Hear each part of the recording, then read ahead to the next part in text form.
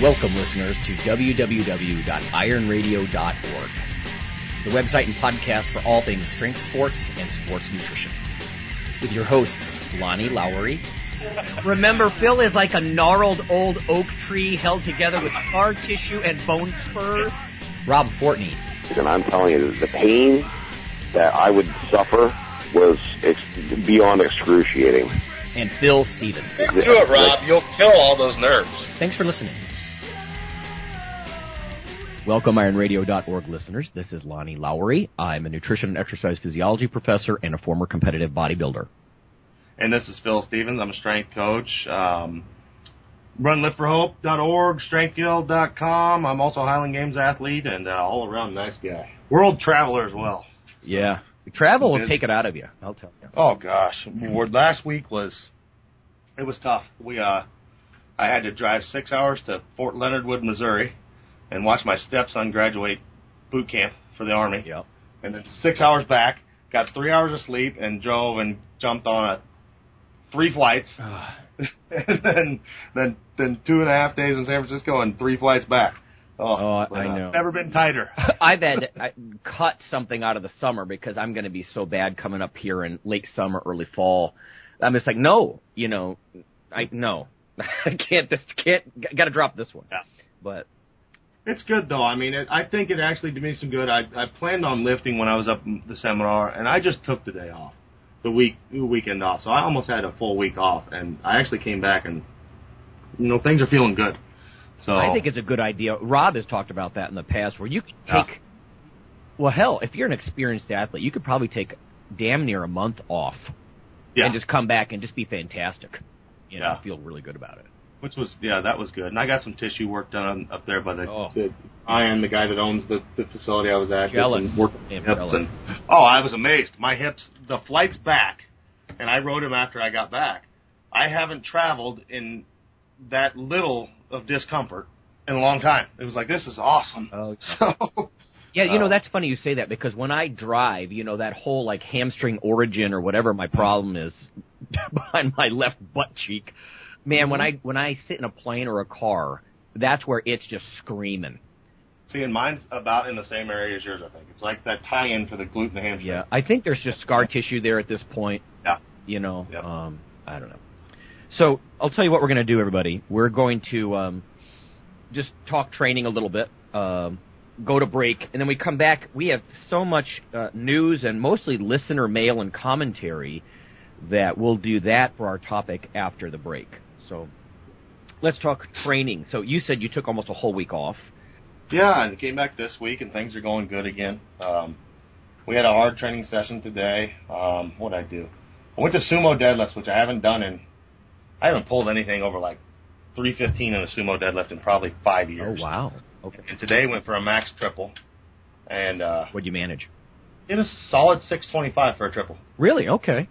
In a move I haven't done in a long time. And then I did some deficits after that. So standing on a 2.5-inch deficit, standing on 45-pound bumpers, and did 5 sets of 3 at 515. So, it was a good start. And then we went out and did some event work because we're getting ready for the Strength Guild Games. And so did a bunch of yoke carries, and I was messing around with the caber and farmer's walks and weight over bar. So it was fun. We got out in the sun, and people were driving past, and they thought we were having an event itself. That's fun. I love farmer's walks. Yeah. Yeah. So. My grip is not as good as it should be, but I was really wishing I could do that today. I was training back in the gym, and I'm like, there's really nowhere good inside here where I can just walk up and down with some heavy dumbbells in my hands, Yeah. Yeah. But, in fact, one of the things that I've noticed getting back to it, like a bodybuilding split, I mentioned it on our Facebook page, but is I'm really enjoying sort of the theme. When I was doing the whole body stuff, and I don't know if it's harder for powerlifters to relate to this or not, but when I just go in for general performance or conditioning, it's sort of boring in a way. I don't have that theme, like chest, and you just get into this mindset, or like squat day is a very special, separate kind of thing. It's a feeling, it's an emotion of its own, and or like the mind and the muscle thing. When I was training back today, it's something that I've sort of realized over the past couple of years is your back is basically your upper back is traps and your mid to lower back is lat. And I've always over-focused on lats, and my lats are kind of thick, but my upper back and traps, it's fun to actually feel those. And stuff like rack pulls and just shrugs, they feel really good because that's a big meaty muscle group that I think I've just neglected, sort of, Yeah. No, and I think I do. I know what you're saying, but we just separate it a little different. We do moves instead of muscles. But I definitely am more the powerlifter type that takes, this is squat day. Yeah. And instead of just full body stuff. So, my goal today is just trash the squat a bit. Right. I'm going to work hard at that move, and then, sure, I have some filler in stuff after. But you know what I mean? Like if somebody said, nope, Phil, I know you think it's deadlift day, but you're going to bench instead. It would send you for a loop. You'd be like, no, wait, that's not right. That doesn't feel right. That's not the mood I'm in, Yeah, exactly. And I got to be prepared for that day. Like that today. It was deadlift day, so what do? We deadlifted, and then we deadlifted some more, and then we did yokes. Stuff like that, which really relates back towards it. It's still a very, hip-centric move. You're loading the spine and stuff. I think Tom Platz might have coined the term mind in the muscle, but I think powerlifter it would just be similar, mind in the movement, Yeah, sort of. for sure. But it gets you something to gear up towards for the training too. I look forward to like my Saturday deadlift days come Thursday. It's like, hey, I got to start getting ready for this. Right. Well, I'll tell you one thing I've noticed too is my favorite split. I don't know if I've ever mentioned this before, but I like, and this sounds gratuitous, but there's method to it, but I like to do a day for chest and arms. Well, that's obviously just fun, and then I'll do a day for back and shoulders, and then I'll do a leg day. And the reason I do that is because when I set it up across the course of a week, if you think about it, you're getting direct stimulation, let's say, of your biceps and triceps on the chest and arm day. But then when you're doing back or shoulders, you're getting sort of secondary stimulation, of your arms. So you almost get a major heavier day and then like a secondary day on the, might call them accessory muscles. And then I'll do a heavy day, and then I've noticed I can't just go heavy. This last week I got excited, and I just basically did, sets of like 5 to 7 with everything, and I'm not going to be able to do that week in and week out, I don't think. So, especially because I'm going to try to go more frequent, but rotate, because one of the things I noticed with the whole body, almost Waterbury-esque kind of thing, was that sometimes, like if my legs got rocked, I just wasn't ready again, and I know he's like, oh, just, work your way through it. Sure, you're sore, just sort of ignore it. And no, I can't, when you're that rocked, you just can't get your mind into it. Now don't get me wrong, because the back is so complex, sometimes your lats are sore, but not your traps. Well, that's cool. Then you could focus on upper back. And even with legs, I guess, like if your hamstrings and your butt's really sore from deep squatting, maybe you do hacks, or focus on leg press with your feet narrow and down on the platform, or, kind of bring your quads, or high bar squats, I don't know. But there's only so much you can do with that. And at least this way, I'm rotating, so, it's probably a muscle group, once a week, maybe twice a week on occasion, Yeah. And the other thing, the legs are so big and complex. It's real hard to do a move that is just quads, unless it's a leg extension. If you're doing anything with any kind of hip bend, it's hard to, you really can't make a squat that's full on quad. Yeah. There's going to be hamstring involvement and hip involvement and everything. You know what? In fact, I saw that Dave Tate mentioned something in a T-Nation article this past week, and now I know he knows better, but there was a comment that he made about how the bodybuilder squats are more narrow stance and, a little higher bar, a little bit more quad-centric. But I would argue that's a stereotype. I'm not, and again, I know he knows that, but most bodybuilders, I would argue, are probably doing fairly lower bar, a little bit more posterior chain focus kinds of squats when they're trying to lift a lot of weight, as opposed to, this notion that the bar's way up by your neck and you're almost driving your knees out over your toes kind of thing, which I don't think is a bodybuilding squat. Not if you want to have big legs.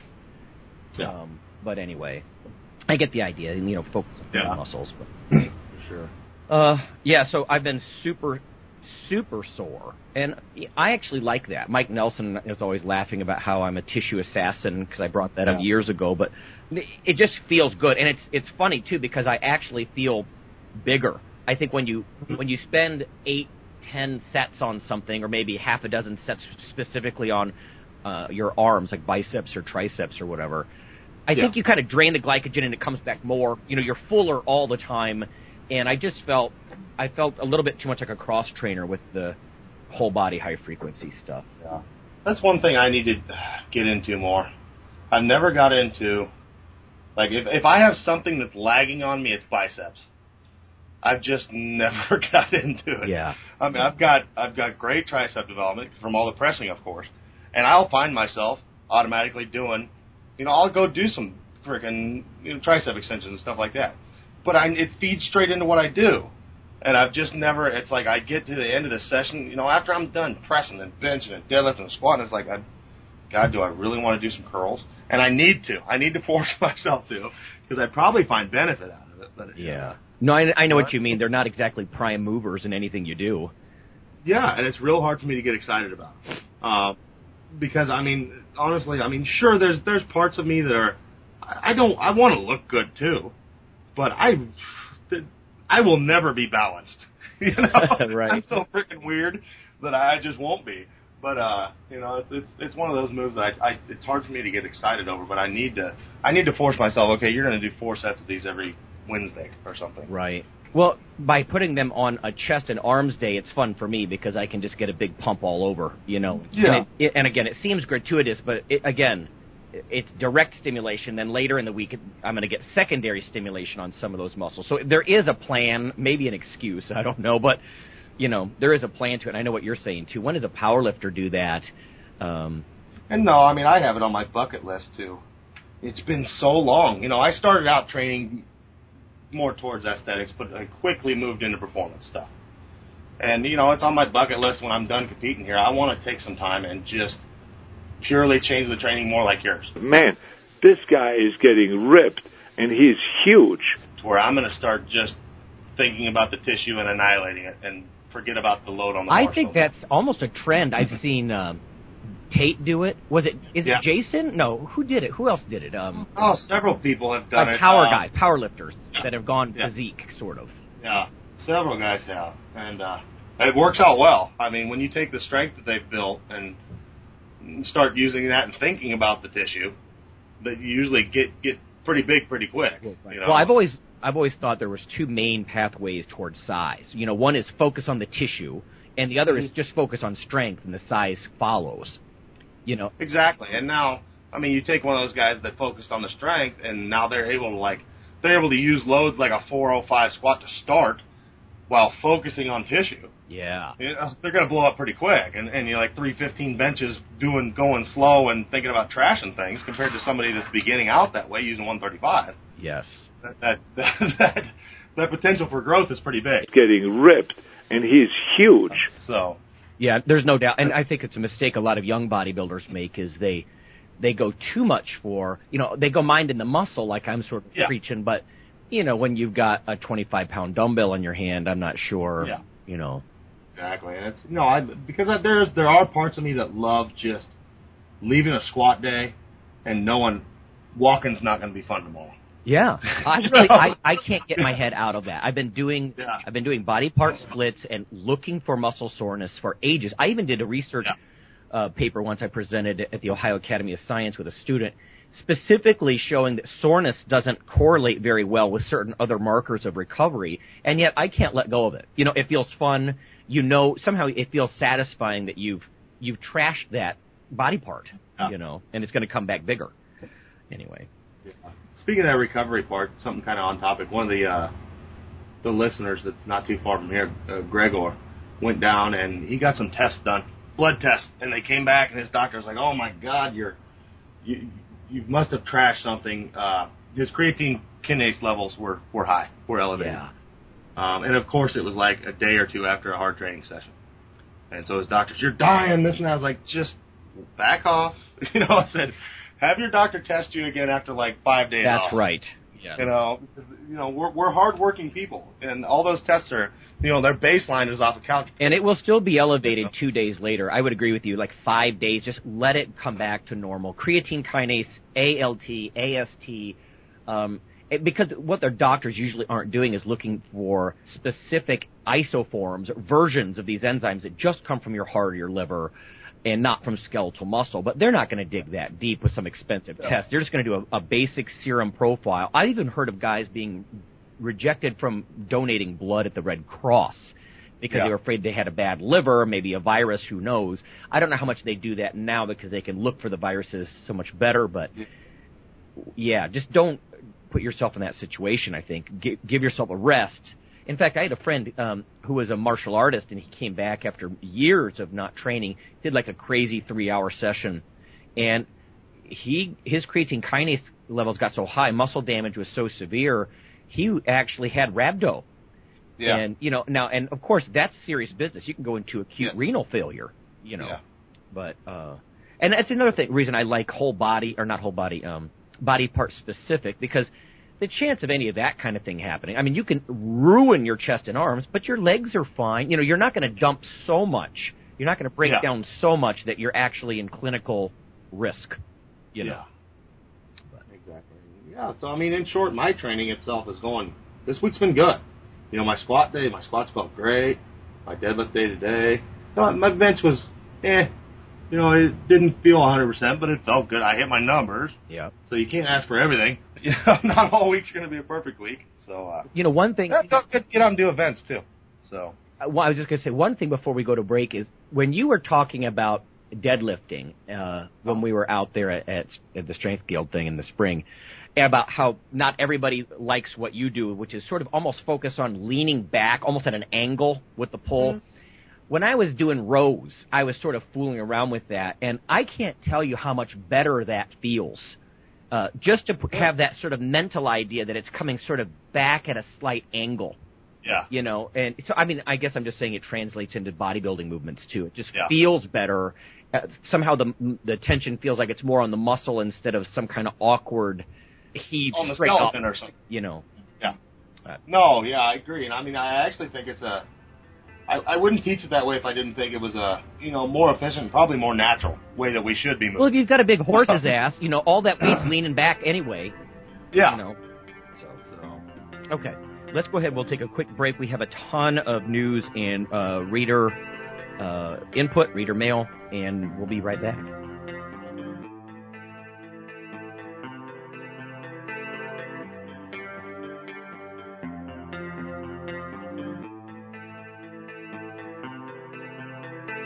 Hi, this is Dr. Lonnie Lowry, and on behalf of Phil and Rob, I'd just like to let listeners know that if you love us or you hate us, we'd like you to leave a comment or perhaps vote for us on iTunes. It helps us out quite a bit on the popularity side of things. You can also follow Dr. Lowry, me, on Twitter. It's Lawnman7 on Twitter if you want to do that. We also have a Facebook page, the Iron Radio listeners page. So whether it's leaving a comment or voting for us or following us on Twitter or Facebook, that would be fantastic. Also, occasionally Rob or myself will write an article for another website, and Phil will as well. So lots of ways to interact, follow us in other media, and vote for us, and keep things going strong on Iron Radio. Thanks.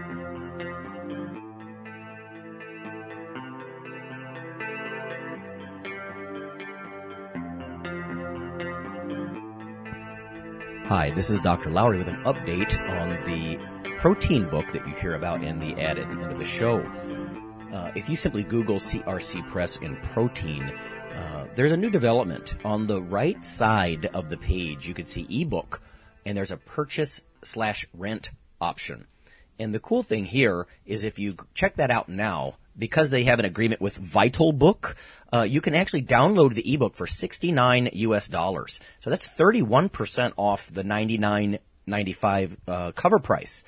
So that's pretty fantastic. $69, I think that's going to drop it into the affordable range for a lot of people, and you can even rent it. Lower down the page, they have 180-day rentals and 1-year rentals, so you can access the book in electronic format and get some of this juicy information. So Thanks.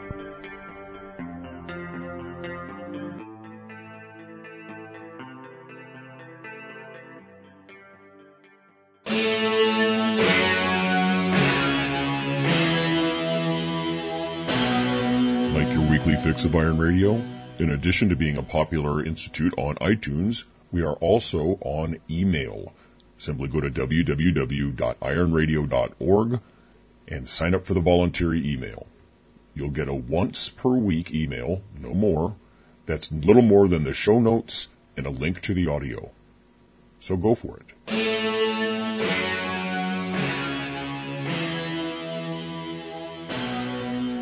All right, it's Phil and Lonnie, and we're back with some news and reader mail. We have a lot of it this week. Strength and muscle sport news. One bit of news I think we should point out is Phil is talking with Fred Hatfield about being on next week. So if you're interested in Dr. Squat, tune in. So yeah, he's giving me the 100% okay. It's just up to me to remind him in the middle of the week this week. Just give him a hey, yeah, we're still on type of thing, and then it'll be a fun show. Absolutely. Anybody on the Facebook page, if you want, give us some questions if you want for Dr. Squat. I think we'll probably talk about the squat being the king of exercises, but who knows? Send us some ideas. And, because he's what I would consider a superstar guest. If you're not familiar with Fred Hatfield, go get familiar. Yeah, for sure. Yeah, but that's going to be awesome. I only have one bit of science here. This is probably what falls into the obvious category, at least for us. And I probably shouldn't read this to Phil because, I know you don't like the obvious science. Yeah. This is called psychosocial impact of adolescent gynecomastia. So they're looking at, for lack of a better term, bitch tits in teenagers. So the purpose was to determine the physical and psychosocial impact of gyno. They took healthy males, 12 to 21 years old, 47 patients with gyno, and 92 control subjects. And what they were doing was looking at how much it bothered them, I think. And basically it says, first of all, patients with gynecomastia had a significantly higher body mass index.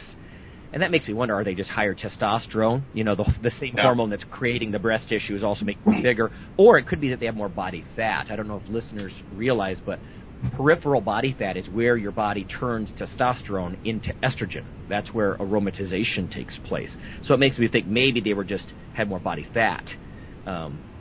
It says, conclusions, gyno has a significant negative impact on primarily the psychosocial well-being of affected adolescents, specifically in regard to social function, mental health, and self-esteem.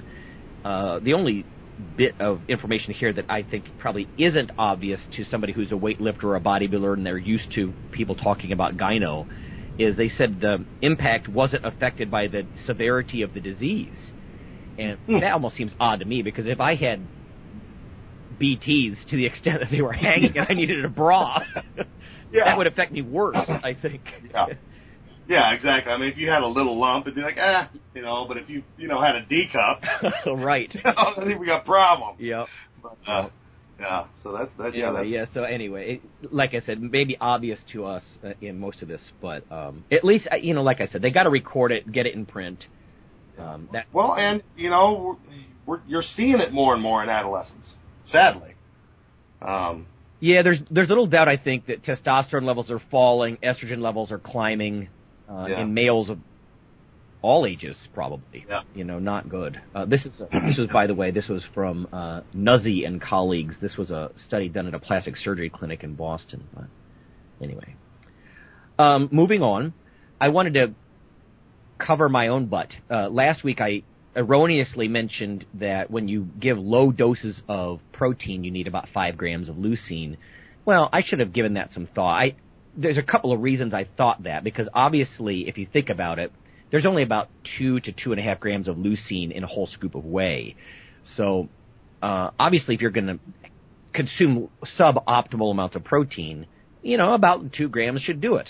But there's something that I do want to point out is a couple things. One, that critical leucine dose, if you're eating a low protein amount, if you're a big dude, I've got to think you need a little bit more leucine than that. I mean, if just take it to its conclusion, like a 250-pound man probably needs another half a gram or gram of leucine than a 100-pound woman.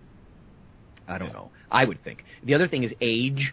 If you're older, there's some good data that you probably need a higher dose of whey to get the same anabolic response. And that might be true. And lastly, I think one of the things that threw me off is I've been using leucine peptides, not straight leucine.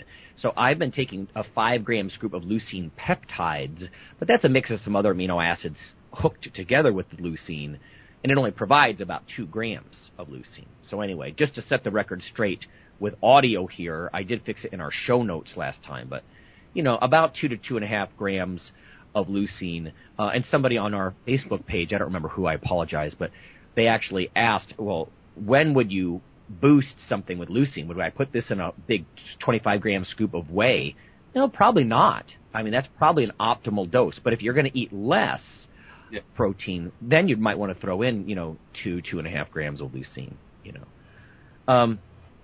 What else do I have here? Oh, our contests. We've had a couple of things that were protracted. I asked Rob to pick a couple of winners in each category. One contest we had going, if you remember, we started all the way back in January or February, which was, the road to 200, essentially. Get over 200 pounds or gain 20. And we had some people taking pictures of the scale and everything. I loved it. That was great. I told Rob, randomly pick from those guys. And then we had a ton of pictures about the outdoor training thing. Oh, good. I got a couple people, if you're interested here, essentially I'll probably have Rob randomly pick from, I'll just use first names, Jason, Nick, Ken, Kay, or Kristen. Actually, that's going to go out probably. That one was really good. That was probably I'm guessing it's my client. Yes, I think so. With the tractor tire. It was a great picture. Yeah. It's what the outdoor thing is all about. And then Stuart. Yeah, she's one of my lifters. So. Yeah, there's like half a dozen people here at least. So look for an announcement very soon. One of the weight gain guys that I was impressed with was Gareth from Ireland. So when it's abroad, we're not going to send you the same gifts. Usually what I do is send a mug because I'm used to using Zazzle, and they have a UK counterpart and this and that, and other countries, Australia counterpart, and I can get you stuff without international shipping, So if you're abroad, it's probably going to be a coffee mug as opposed to some of the creatine or other supplements that I might send locally. So, okay, what else here? This one's for you, Phil.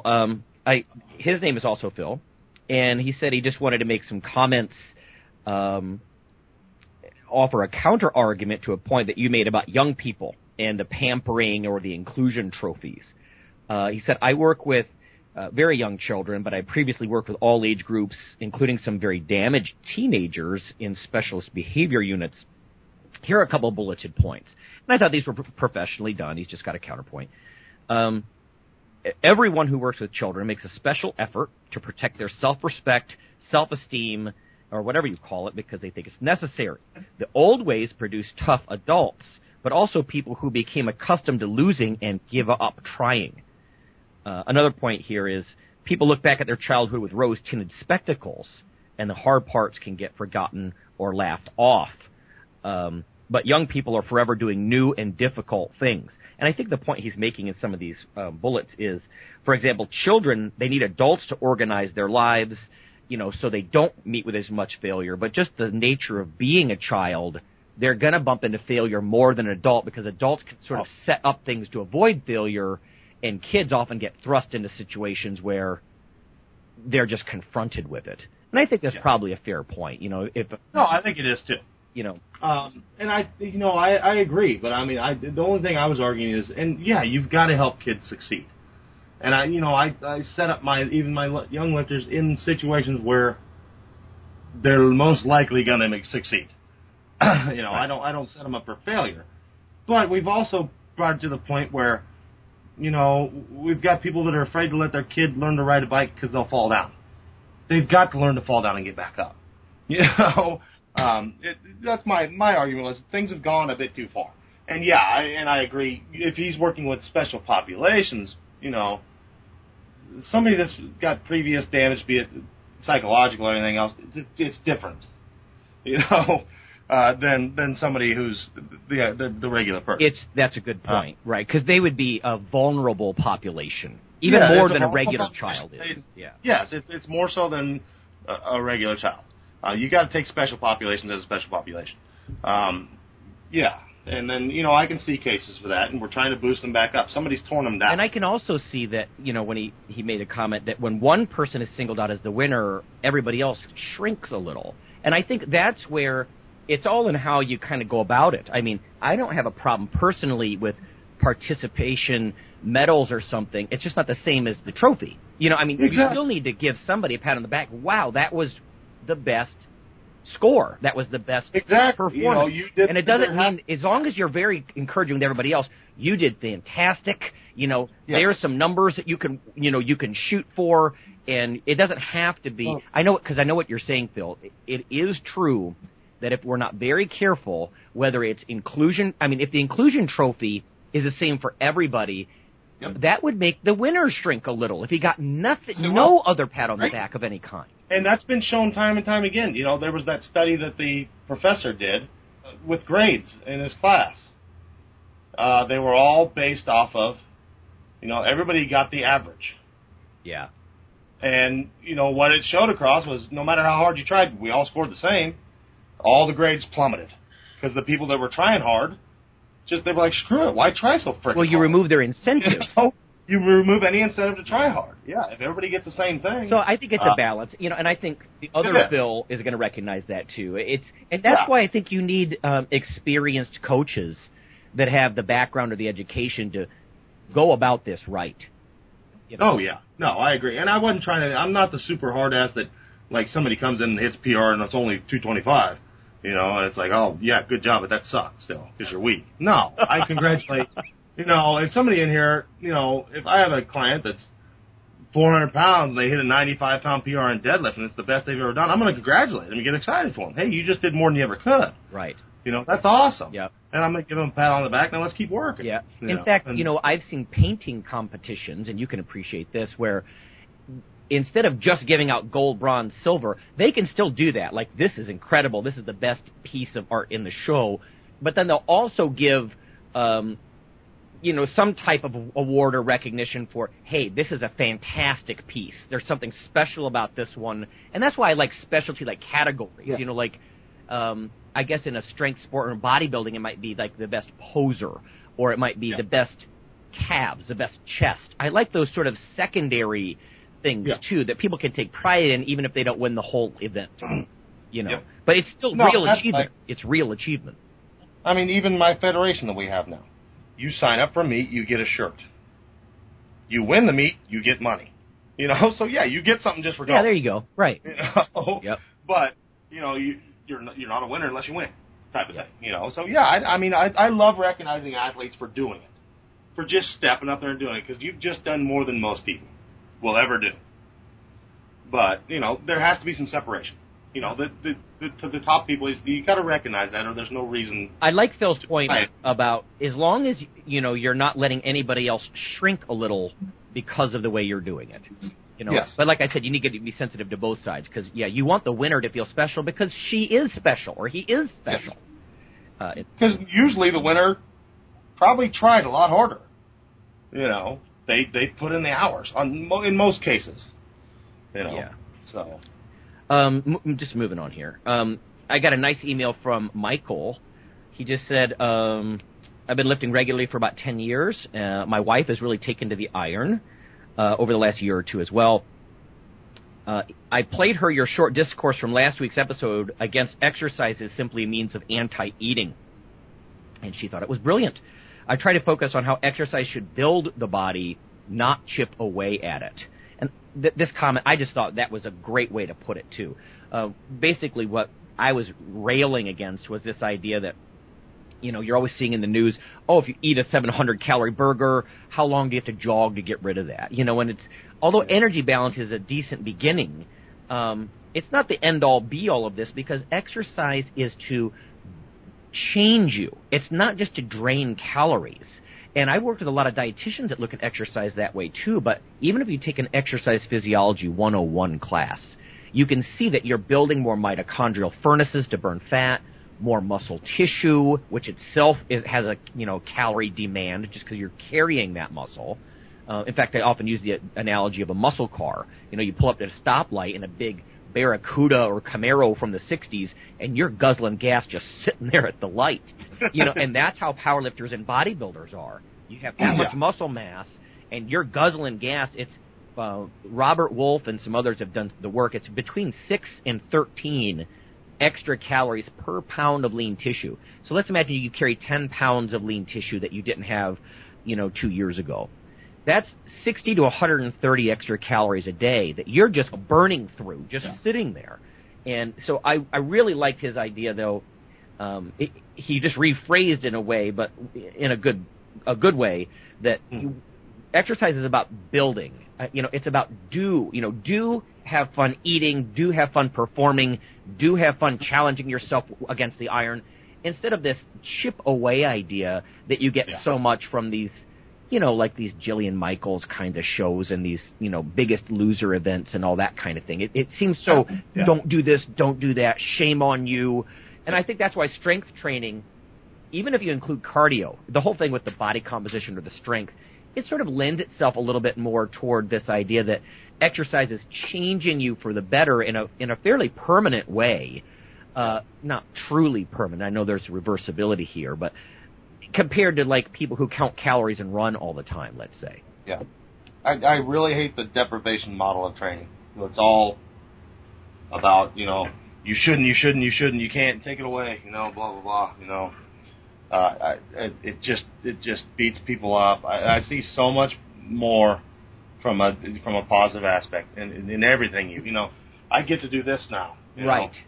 So often, you got to focus on do's, not don'ts. Because if you focus on don't eat carbs, don't eat calories, don't eat fats, people, when they do consume something because they're hungry, they feel like a failure and they get guilt. And I'll tell you, this brings us to a good point. You're going to love this one, Phil. I saw this on another message board, an exercise science message board, and I can't disagree with this any more strongly. The title of this, brace yourself, Phil. Eat like a bird, train like a beast. Oh, God. Here we go.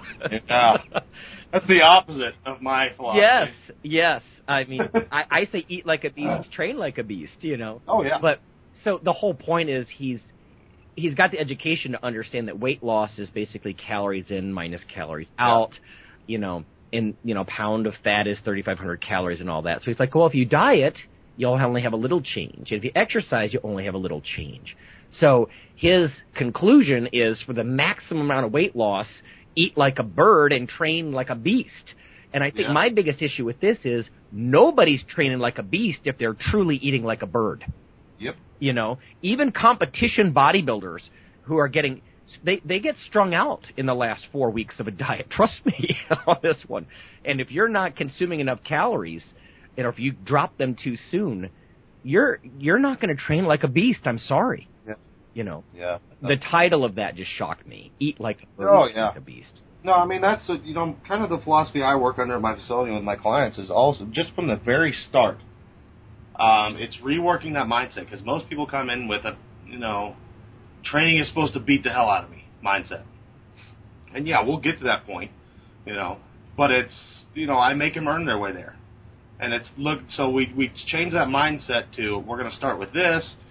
We get to go up when we earn our way there. So you flip it to, you get to do more. Doing more is a good thing. Earning our way to be able to do more. Yes, I get to add 20 more pounds on the bar. Yes, I get to do 5 more reps, type of thing. Instead of most people look at the opposite. Oh, God, doing 10 sets of 3 at 225 or 3 sets of 10 at 225 isn't doing it for me anymore. I got to go up. That sucks.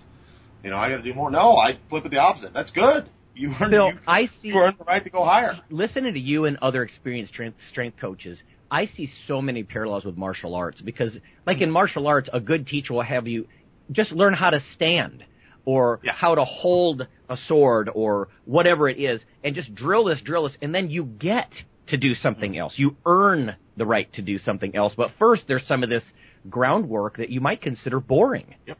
You know, how to balance yourself, how to stand there, how to do this or that before you rush into this other stuff. And like you're saying, then people are like, oh, finally, you know, Coach Stevens is going to let me go up and weight.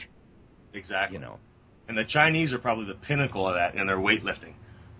You know, it's supposed to be like 18 months. The first 18 months that you're an Olympic weightlifter with them, you use just the bar. Ooh. Imagine that. Yes. You know, where you're just drilling perfect moves with a frickin' 45-pound bar. And then, okay, now you've earned your right to add weight. Yep. Well, and I think maybe that's related to the martial arts thing. I don't want to pigeonhole all Chinese people as martial artists, but it's the same kind of thing. When I hear somebody, they have a black belt and they've been at something for 2 years, I'm like, no, you don't. Probably not. You know, or it's like you know, or all the gurus, you know, that are, you know, they're experts and they literally, you know, they're too young in physical years to possibly make this claim. You know, you're like, well, wait, you're only 25. How can you be much more than intermediate, really? Yeah. You know, just because you've taken drugs and you can squat 700 pounds, that doesn't make you an expert yet, you know. Anyway. And here's, this is back to the calorie thing, by the way. This was from our page. Somebody brought back up the Twinkie diet, you know, as that professor who tried to prove a point. And one of the guys says here, I don't get why people do this as if they have a hypothesis to prove. And I think it's a good point. I mean, this guy who ate, you know, extremely restrictive Twinkie diet, you know what, dude, let's see you do that for the rest of your life. Just saying. Yeah. Because it's not going to happen, you know. Because if you're going to do the Twinkie diet, you're going to be counting calories, you know, big time. You're going to be restricting. Yeah. You're not going to be eating lots of those Twinkies, I can promise you. And another guy said, and on top of that whole thing with, you know, first of all, this professor was just trying to say, it's just calories in, calories out. Look, I'm proving it with Twinkies. Nobody's saying that the calorie balance isn't a part of it. I mean, eating more calories with the right training stimulus means a bigger you. You know, eating less calories with the right training stimulus means a smaller you. I get that. That's fine. But, you know, to try to, I just think it's misleading the way, you know, that this guy was trying to prove that point. And then another guy here, Christopher, says they also mentioned better cholesterol levels with this Twinkie diet, improved body mass index, things like that, all because of reduced calorie intake.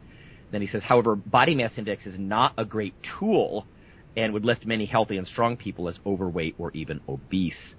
And I think you and I know that. I've probably mentioned it on a past episode, but I don't consider myself a very big person, and my body mass index is 30 right now. I mean, and I pay, in the past, I've paid high-risk insurance, health insurance. Mm-hmm. And I'm not going to go on about it again because I've done it before, but it's a good point. You know, if all you're looking at is calories in, calories out, or if you stop at nothing more than body mass index, it's not body composition is all I'm saying. Yep. I've only got one last thing, and I know we're just about out of time this week. This is not related to us. This is Muscle Mag news. Closed its doors. Rob and I were going back and forth a little because, of course, Fortress worked at Muscle Mag for ages off and on, you know, and I hope he's not mad at me for saying this, but he had such a love-hate relationship. I mean, Bob Kennedy was like uncle or a dad or something to him. He'd fire Rob and then hire him back and then let him go and then bring him back. It was just funny. To me it was. But apparently it says all of the Robert Kennedy magazines are now more or less gone. They're filing for bankruptcy, and the whole idea is, I mean, this has been around, Muscle Mag International, since 1974. So it just feels like an end of an era. I know Lonnie Teeper, who has been around the pro bodybuilding ranks for decades, he was making some comments about end of an era, and Rob himself said, you know, it's just brutal, and he doesn't think that Bob would have let this happen, because he said Bob was a real wizard at keeping magazines afloat. You know, but he was actually, Rob was saying he's grateful that Bob isn't around to see this, you know, because Bob passed away not long ago. So anyway, what I'd like to do, in fact, it might be very cool to get Gino, Johnny Fitness, who worked with Rob for years at Muscle Mag, get him on the show. I bet Gino would come on the show. He's hilarious. Rob was always sort of imitating his, you know, British accent, and come over here, boy, and just telling him all these stories. And so anyway, maybe we'll do that and just get some behind the scenes at what it was like in the magazine business, because I'm not sure there's going to be a magazine business to the extent there used to be. Not with like everything going with e-publication, Yeah. I don't think e-readers and all that stuff, I don't think a lot of that online stuff really was taken seriously at first. But with the ubiquity of tablets now, everybody can get stuff just electronically. And, why would you pay $30,000? Rob and I worked at magazines before where, the publisher would take out loans to pay $30,000 to do a print run. Well, what if there's nothing to print? So the web model can be better. I don't know. So I'd like to get some comments behind the scenes of that kind of stuff because, unfortunately, losing magazines like that, that's how a lot of current middle-aged lifters got into the sport, or even younger guys, I bet. They pick up a magazine and that guy looks incredible, and, and now it's just different. It's almost information overload with the internet, because instead of having a magazine on the shelf in the grocery store, there's a billion websites, and you really don't know where to look. No, I mean, geez, I mean, they weren't only Muscle Mag International. They were like 10 or 12 other magazines. Absolutely. Yeah. I don't know if I have a list on here. This particular one I'm holding my hands is from rxmuscle.com. But yeah, there were definitely other ones. Was it Oxygen, I think, was one? And, a couple of different ones there. Yeah. And a lot of books, too. I mean, they were always publishing books. There was some rumor or something somewhere that, maybe after bankruptcy, some other company will come along and pick up, the title and keep it going. Almost the way I think Flex magazine or the Weeder magazines went. But that's, in my opinion, that's a bit of a reach. But anyway, that was Friday, June 7th. So that's literally yesterday. Muscle Mag International, no more. Not going to be on the shelves in the grocery store. Can't subscribe. All gone for the most part. So I just got one more announcement. So it's kind of big news here for us. And it's something I've thought about doing for about 5 years. And, I've talked to a lot of people about it, and it was just time to pull the trigger. And it's, what we're going to call the annual Strength Guild Games, which, I've looked at other organizations that do kind of multidiscipline sport events. And I have a little disdain towards how they're ran and this and that, and how I'd run them different. And, we've talked about, blowing one up and doing it big and this and that. And it was like, well, we just need to get one in. It's time to just pull the trigger and get one in. And so I just planned it. And what it's going to be is 2 days long. You get 4-person teams. So there's a lightweight and heavyweight male, lightweight and heavyweight female on each team. And we compete for 2 days in 10 events, and it's all from existing strength sports, with the inclusion of like track and field short game stuff, short events, meaning 100-meter stuff, like nothing over 100 meters for a run or sprint. And we go head-to-head for 2 days straight. And so it's a mixture of powerlifting, Highland Games, strongman, Olympic lifting, and track and field events. So there's an equal number of those each day. And, your teams go head-to-head. And at the end of it, we'll name the top team and top individual from each category. I love the team thing. I just, for years, I thought that's something that's missing from strength sports. If you could get small teams together, it just adds a whole nother level of complexity to it.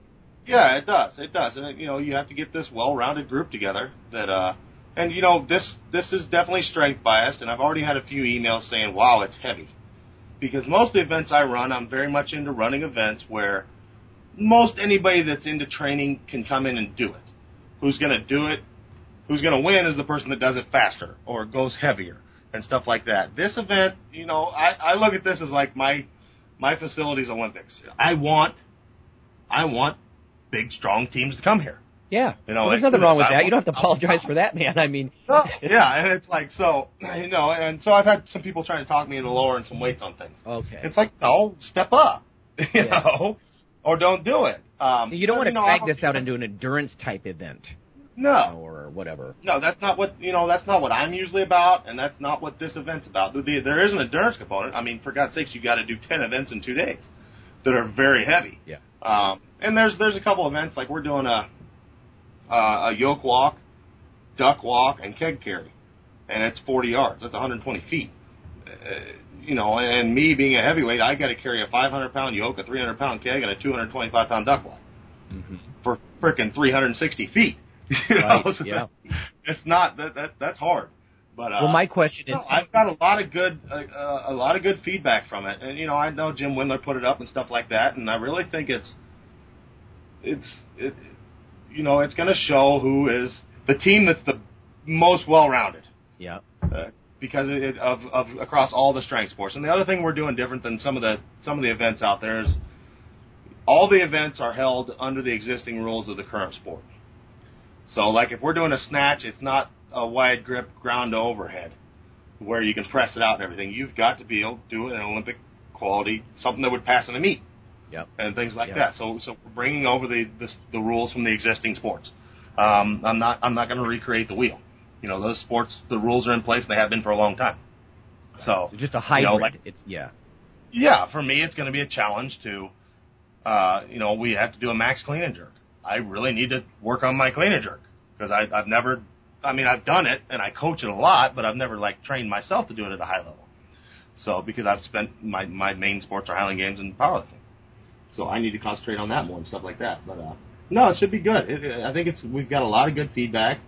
Got some good sponsors already, and I'm hoping. My big hope this year with sponsors is I can't say we're giving you the winning team $2,000. My biggest hope with the sponsors is not giving me money to fund the event. I'm asking them to throw in things for the winning people and the winning team. Right. So I can get a big price, but I'd love to send people home with the winning team gets $200 cash, and I'd love to send them home with $800,000 in stuff. Right. That'd be awesome. No, I think that's prize support is a great way to go about that. Just get sponsor prize support. Absolutely. Yep. And that's what we're doing. I'm getting real good feedback from all the sponsors for that. So it sounds like my question is moot then. I was going to say, so my question is it like Highland Games? Can there be drinking during the day? But it sounds like no. Well, you can. But, and that's another thing we're looking into because I want to turn this into an event. So, we're looking into bringing food in.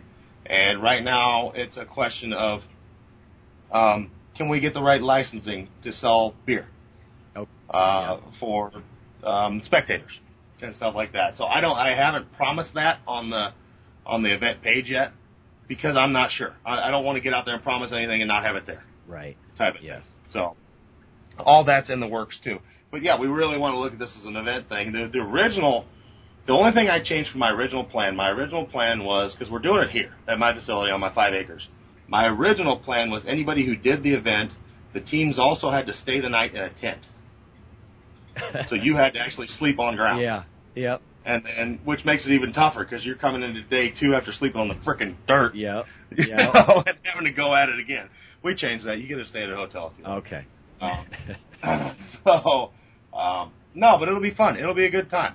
It'll be a great time, and I've already got verbal commitments from, there's some people coming down from Canada. They're putting a team together out in Northern California. That's what I'd love to see. If anything can blow this up and make it even bigger and bigger every year, it's one thing if I get 15 teams from right around here. It's another thing if we have just the same amount of 15 teams, but it's all across the United States. Exactly. Well, that's what I've always thought about with having sort of like an Iron Festival or something like that. Almost a festival environment with a team aspect, prize support. It'd just be a blast. It doesn't take much to get we're usually up for training around here, all my people, but it's brought in even some new fire into training around here and, how we're going about picking teams and stuff like that. It's going to be a good time. The strategy part would just be fun because you got a team to think about, Yeah. Yeah, and it's also, the way it's ran, you got to fit the right people. You need to have people, I don't have to be great at everything as long as I have a teammate that's good at that. That's right. Type of thing. Yep. Hence the strategy, right? If you're a huge deadlifter or, whatever event we're talking about here. Yeah. But you suck at the others, then you better find somebody who can cover your weaknesses. Exactly. So it's fitting in the right teams. You don't want to build a team where if deadlift's only one event, it's going to do you no good to have 4 really good deadlifts. That's right. Only one of you guys is, so, so it should be good. because the way we set it up, it's kind of like doing best ball in golf or something. You all four do the event. You take the best score from your team. Yep. That's the one you count. So, I mean, there would be a benefit from, let's say, all four of your people were good deadlifters and you took 4 first place. No other team gets first place as well. Because somebody else could get first place. Say you took first place in heavyweight men.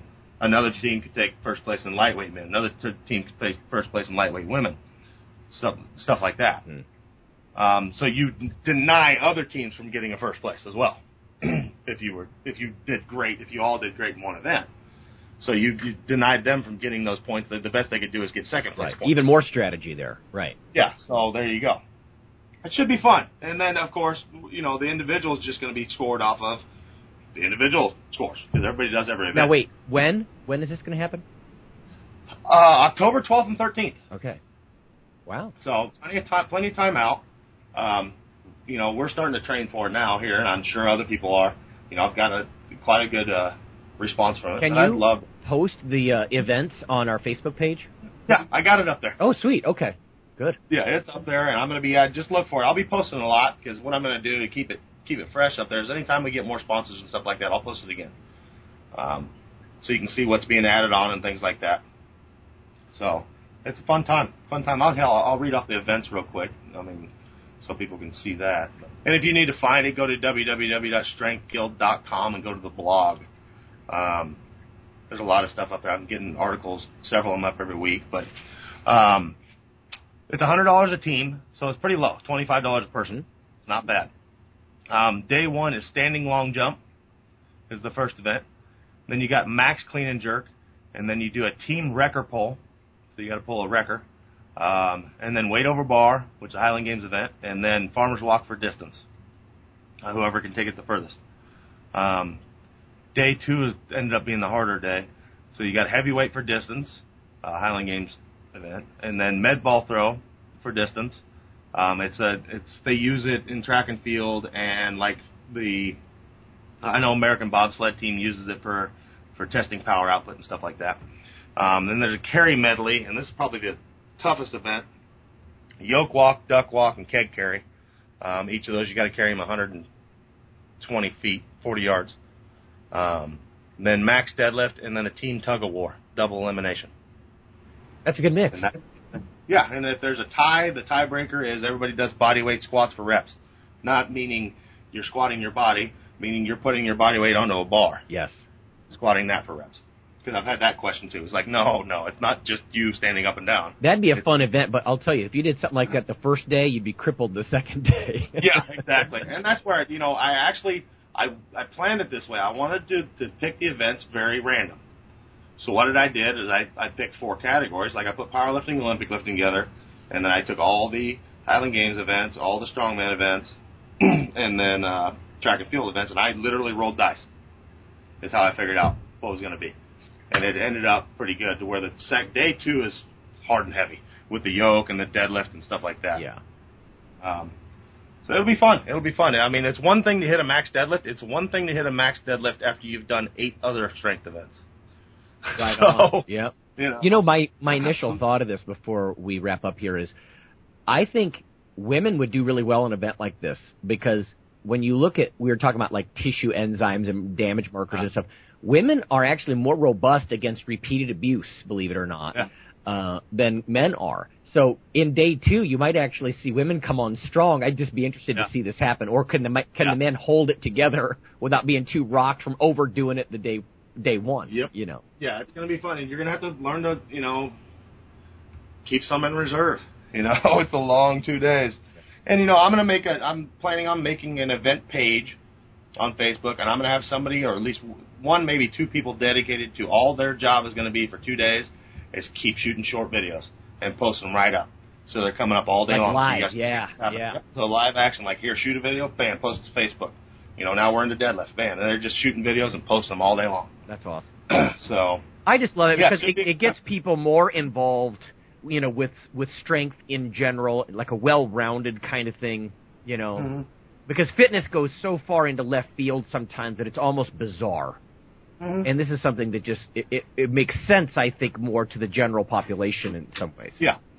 Well, and also, my big thing against other things, there's so many events now where it's just anything goes, and it's like, no, why are you going to do that? When these lifts have been contested for hundreds of years under rules, Right. So, bring in those rules, yeah. Yeah, so you just bring in the rules and, keep everybody to a standard, so that should be fun. That's all I got. All right. So. All right, everybody. Well, there's a wrap. Remember, next week, Fred Hatfield. We've got some other guests lined up in coming weeks, and I guess we'll see you next time. Get a team together and come on out. So.